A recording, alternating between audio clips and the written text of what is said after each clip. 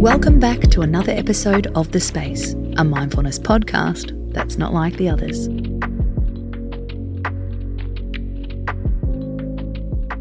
We've got good news. It's International No Diet Day. As the name suggests, it's all about ditching your diet. For one day, putting your rules to one side. No guilt, no judgment. At its core, it's all about body positivity. Accepting yourself and loving the awesomeness of your body. Let's be honest, that's pretty much easier said than done.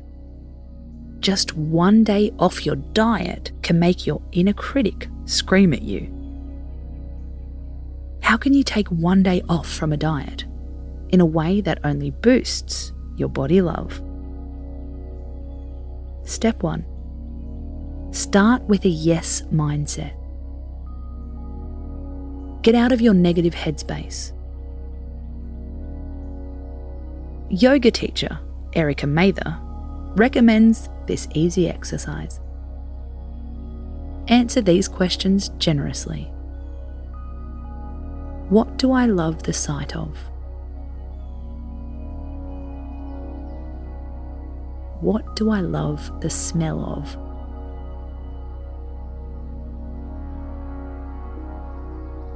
What do I love the sound of? What do I love the taste of? What do I love the feeling of on my skin? Once you've made this list, think about how you can build more of the sensory experiences into your day. How can you please your body through its senses? Step 2. Get out of the black and white thinking. Any kind of polar thinking isn't good for your mind. We don't have to live in extremes. There is a happy medium. Just because you ditch the diet, it doesn't mean you're unhealthy. Just because your diet isn't perfect, it doesn't mean you're a disaster.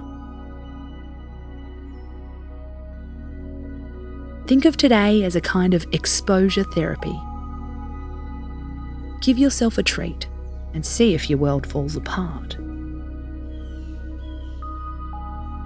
If you've battled with self-hatred in the past, it's a powerful experiment.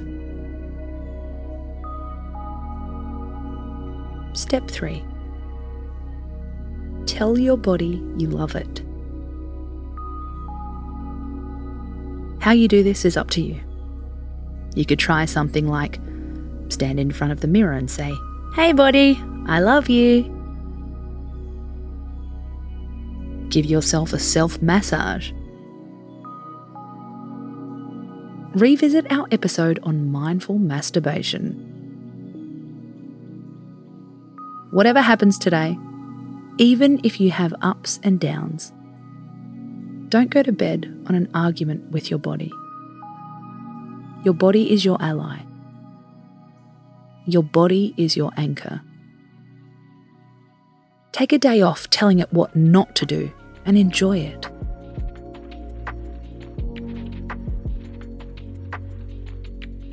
You've been listening to The Space with me, Casey Donovan.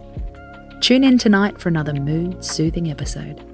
How to host a well-mind dinner. Until then, space out.